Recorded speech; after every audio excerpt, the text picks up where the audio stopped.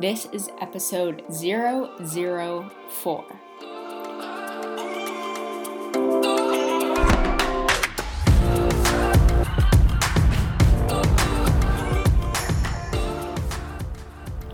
Welcome to the Rewire and Inspire podcast. My name is Michelle Bailey, former IT software consultant turned lifestyle coach and entrepreneur.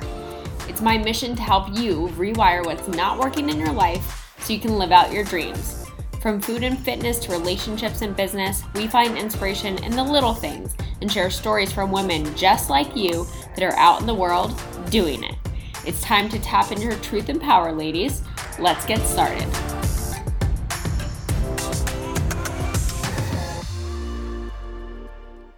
Welcome everyone. I am so glad that you're here and you're making time for yourself.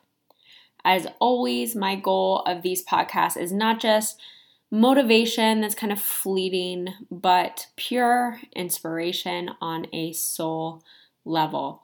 I really aim to provide you with new perspectives, new considerations, and possibilities so you can actually learn to listen to your gut and live in alignment with your truest desires and passions, not all the crap that you think you should do or people tell you should be doing, but really aligning to what feels good for you.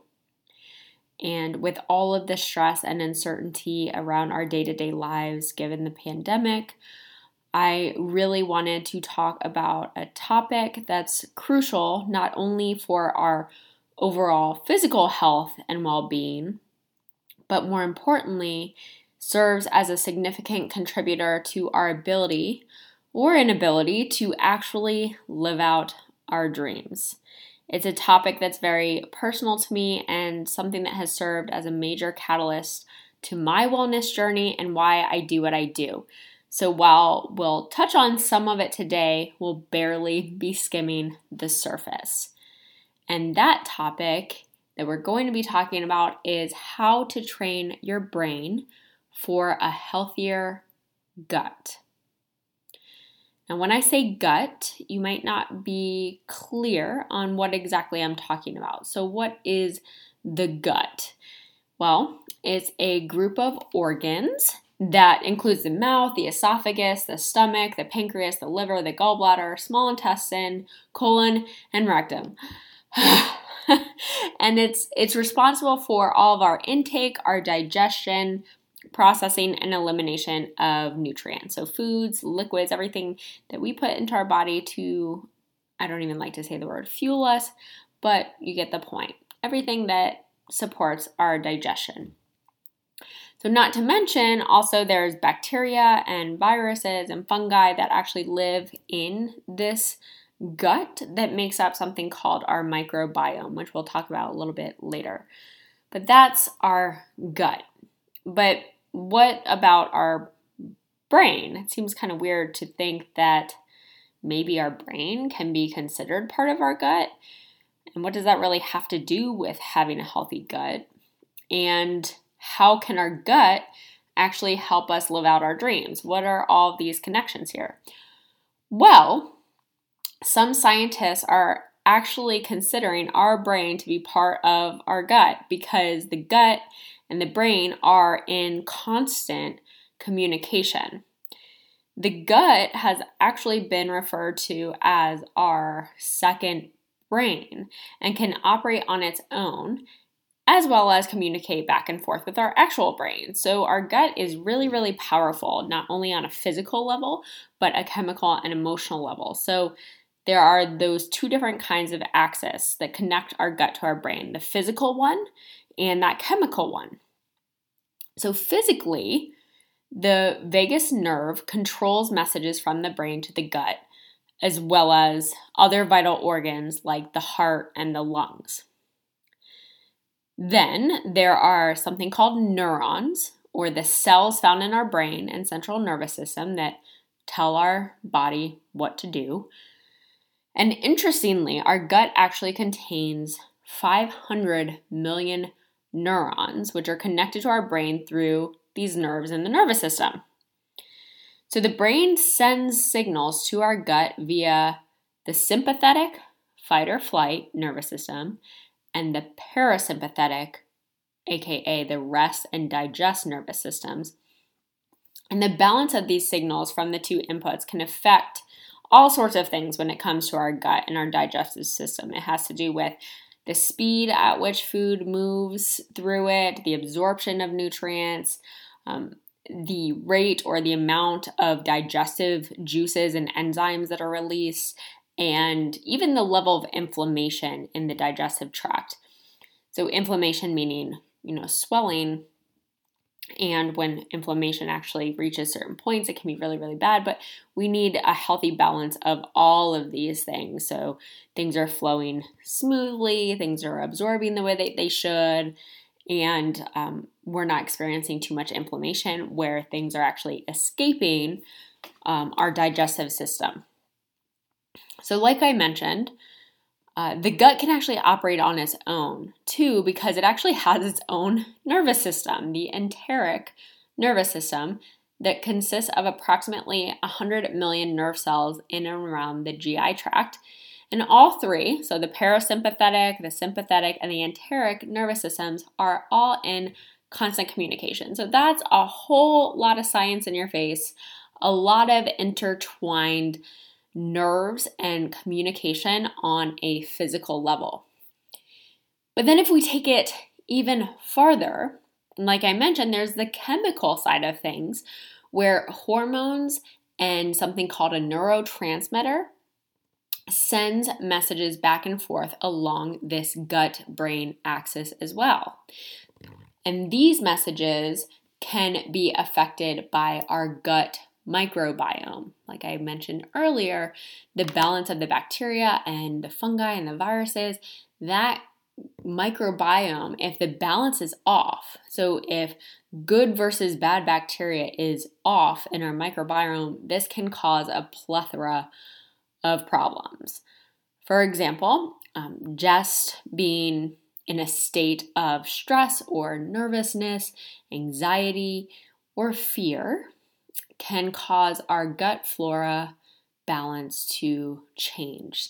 So you can see why, especially now in times of high stress and uncertainty with our day-to-day, normal routine through all out of whack, not only from an emotional perspective, but a physical perspective, this can have a huge effect on our gut and the balance within our gut to be able to go through the normal functions that it's responsible for. This also includes immunity, because if you think about it, our digestive tract, including our mouth, is the first line of defense at keeping things out or getting things out that shouldn't be in our body. So protecting us from those foreign things that shouldn't be there. So our gut is hugely important when it comes to protecting us from those external threats. And because of this strong brain-gut connection, that stress and a variety of emotions can also contribute to or worsen a variety of gastrointestinal conditions, including IBS or irritable bowel syndrome, ulcerative colitis, Crohn's disease, and other inflammatory bowel diseases. Negative mental and emotional triggers from the brain can speed up or slow down the movement of the GI tract and contents, making it really sensitive to pain signals in our gut. So things like bloating or minor pains that we might normally experience are amplified. Our bacteria gets thrown out of whack. The activity of our immune system can be on overdrive. So you can actually have autoimmune disorders where your immune system is just hypersensitive and actually going to the extremes and not operating as it normally should, and increases in inflammation in the gut, and even having something called leaky gut, where there's increased permeability or the ability for things that would normally belong inside of our GI tract to begin seeping out into our bloodstream. All obviously really terrible in terms of our physical health and the overall well-being of our bodies, but also our minds. Because of that connection to our brain, the health of our gut largely affects things like mood and focus and other emotions. And there's that constant cycle and feedback from the brain to the GI system. So when one is off, the other is affected, and vice versa. So if we're in those negative emotional states, it can definitely affect our gut. So if you think of times in your life where you are stressed or anxious or nervous, butterflies in your stomach or feeling sick to your stomach, or when stress comes, you have the bloat and severe pain in your stomach, it's because of those chemical and physical connections that are so tightly tied together between the brain and the gut. And so it really creates this vicious cycle if one is out of whack. And this was much of my own personal story and how I really began to dive deeper into my wellness journey. I was already an avid, exerciser and someone who ate relatively well, or I considered it.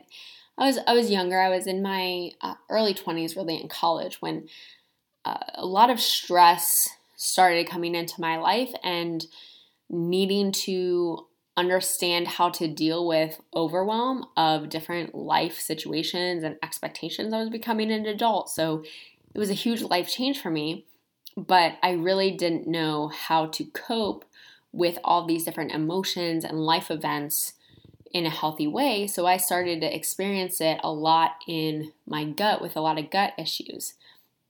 So even though I would do, quote, all of the right things most of the time in terms of sleep and eating well, exercising, taking vitamins and supplements, I would have really significant flare-ups of severe indigestion and stomach pain, to the point where I couldn't function or eat even healthy things.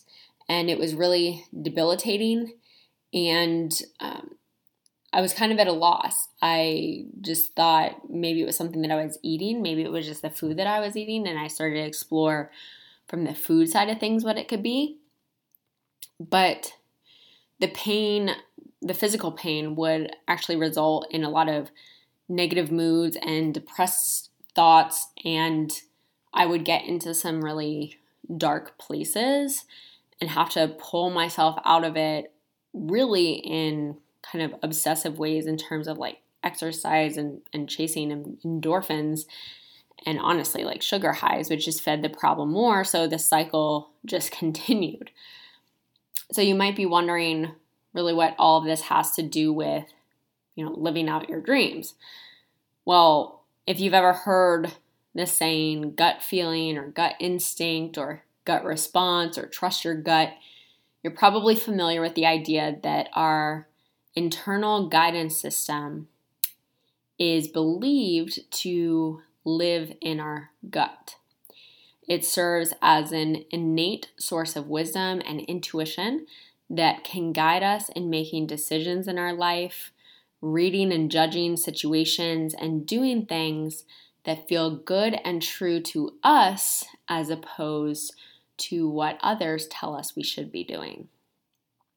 So with all of the neurons in our gut and constant communication between the brain and the physical GI tract, there's been growing evidence to support the connection between our gut and intuitive knowing. So that's another reason why healing our gut is so important, and why I decided to go on a deeper journey beyond just the food and the physical aspect of why I wasn't feeling so good. So we all know that our intuition and gut feeling is there because you can really feel what it's communicating. If it's out of whack, if it's in pain and it's a constant cycle of suffering like what I was in, then it's that much more difficult to hear and listen to and decipher the intuitive messages that our body is trying to communicate to us. So when I was in the midst of my gut issues, it was extremely frustrating and confusing, but in an interesting way, and I'm going to go more into this later when I talk more about my body dysmorphia and eating disorder, but on the rare occasion, actually once I was years into this exploratory process of it, I would have these glimmers of hope and faith. And in a weird way, in the middle of my flare-ups or binges or, most deep pain and suffering on a physical level, it would help me actually connect more to my faith. And in the midst of all of it, I would turn to my higher power in those times of weakness and suffering and ask for guidance and confidence to give myself what I needed and to learn how to heal and use that time for something positive. And here I am sharing with you to hopefully help you discover some possibilities on your own wellness journey. But fast forward a few years after, bouts of reduced pain, and then it would come back, and then I found patterns in it all, and in significant life events where I felt really, really lost and overwhelmed is when I found that my gut issues were at the height in terms of, pain especially. After years of the confusion, I finally discovered that stress was a common denominator amongst all of it. So even when I did elimination diets and really tried to get control of the food and, went to GI doctors and did all the tests and all the things, and it wasn't working and I wasn't getting answers, I really saw that stress was the common denominator and decided to learn new techniques to help with the stress. And that's how I discovered meditation. I recognized I was overly stressed and constantly living from my sympathetic nervous system. The fight or flight response was on the reg, and I had to find a way to calm that nervous system down. That then, in turn, calmed down that communication channel between my brain and my gut that kept me stuck in the inflammation and the pain. So once I broke that connection and learned how to rewire that, instead of just the physical side of it, I went the other way around through my brain, through meditation and mindfulness practices. I was able to calm that response that my brain was triggering in my gut and actually heal my gut issues that way. So I'm by no means a doctor, obviously, so please seek out professional medical attention if you feel you need it. But in terms of my own testimony, and given the fact that that mind, body, brain, gut connection is so strong, and there's more and more scientific evidence to back that up, it should come as no surprise then that mind, body tools are a great way to train your brain to heal your gut. That includes meditation, mindfulness, breathing practices, and yoga. They've all been proven to improve GI symptoms, improve mood, decrease anxiety, and decrease the body's stress response by dampening the sympathetic nervous system. It also enhances the parasympathetic response, which is the rest and digest, and decreases inflammation. So it's a win-win-win across the board in terms of the three different nervous systems that play parts in that brain-gut axis. There's a lot of meditation out there, and I know that it's a really big, buzzword, and so is mindfulness right now, but I figured that I'd share one of my favorite tools, and that is a mindful meditation practice that is taught to a lot of beginners, honestly, when I did a MBSR, mindfulness-based stress reduction course, I think it was 3 months long. It was a training course, relatively for beginners, but I mean, just like anything else, anytime you repeat it, it's a different experience if you take it in the moment, and where you are, you're constantly changing. So each time you do it should be different. But it's called a body scan. And I actually include a version of a body scan meditation in my Intro to Mindfulness mini course. I'll link that in the description below. But more or less, it involves breathing techniques that calm the nervous system and allow you to become aware of the sensations in your body and the thoughts running in your mind. So you do a scan either from the head to the toes, or the toes to the head, and slowly scan the body, every single inch, millimeter of the body, and just notice how it feels, what sensations you're experiencing in that moment. It could be temperature, it could be tingling, it could be internally. You can go really, really deep with it and get pretty much on a cellular level what you're experiencing in every single, like I said, millimeter of your body. Because we often operate so mindlessly when it comes to our physical body, and yet it is so powerful and has so much wisdom to share with us. But by repeatedly practicing and becoming accustomed to our body and how it feels in any given moment, the more inclined we are and prepared when those more powerful emotions and overwhelming life situations come up that try to throw us out of whack and compromise our brain, our body, the more prepared we are in those situations to respond rather than react on that autopilot mode, that fight or flight mode. So not only that, I also leverage mindful eating practices, and those really allowed me to slow down, connect with my body, with my food, and the act of eating in that given moment. So I could, from a mental, emotional perspective, as well as physical, support the digestive process as best as I could. So mindful eating practices have to do with calming down the nervous system so those proper chemical responses can be fired to support digestion in the best way and allow you to feel more at peace and not rush and just kind of seeing, again, eating and your body is just like this have to, changing the perspective to get to and change the experience that you have with your body and food when you eat.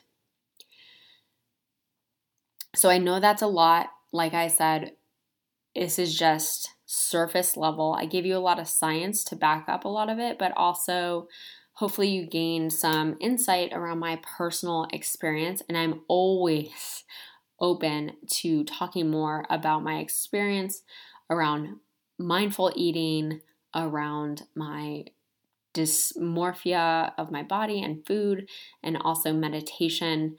Like I said, I'll link that mini course for mindfulness in the description below. And I'd love to hear more about your stories. You can always reach out to me on social media channels at Rewire and Inspire, both on Facebook and Instagram. But I also want to leave you with this quote from Neurohacker Collective that states, "If there's one thing to know about the human body, it's this. The human body has a ringmaster.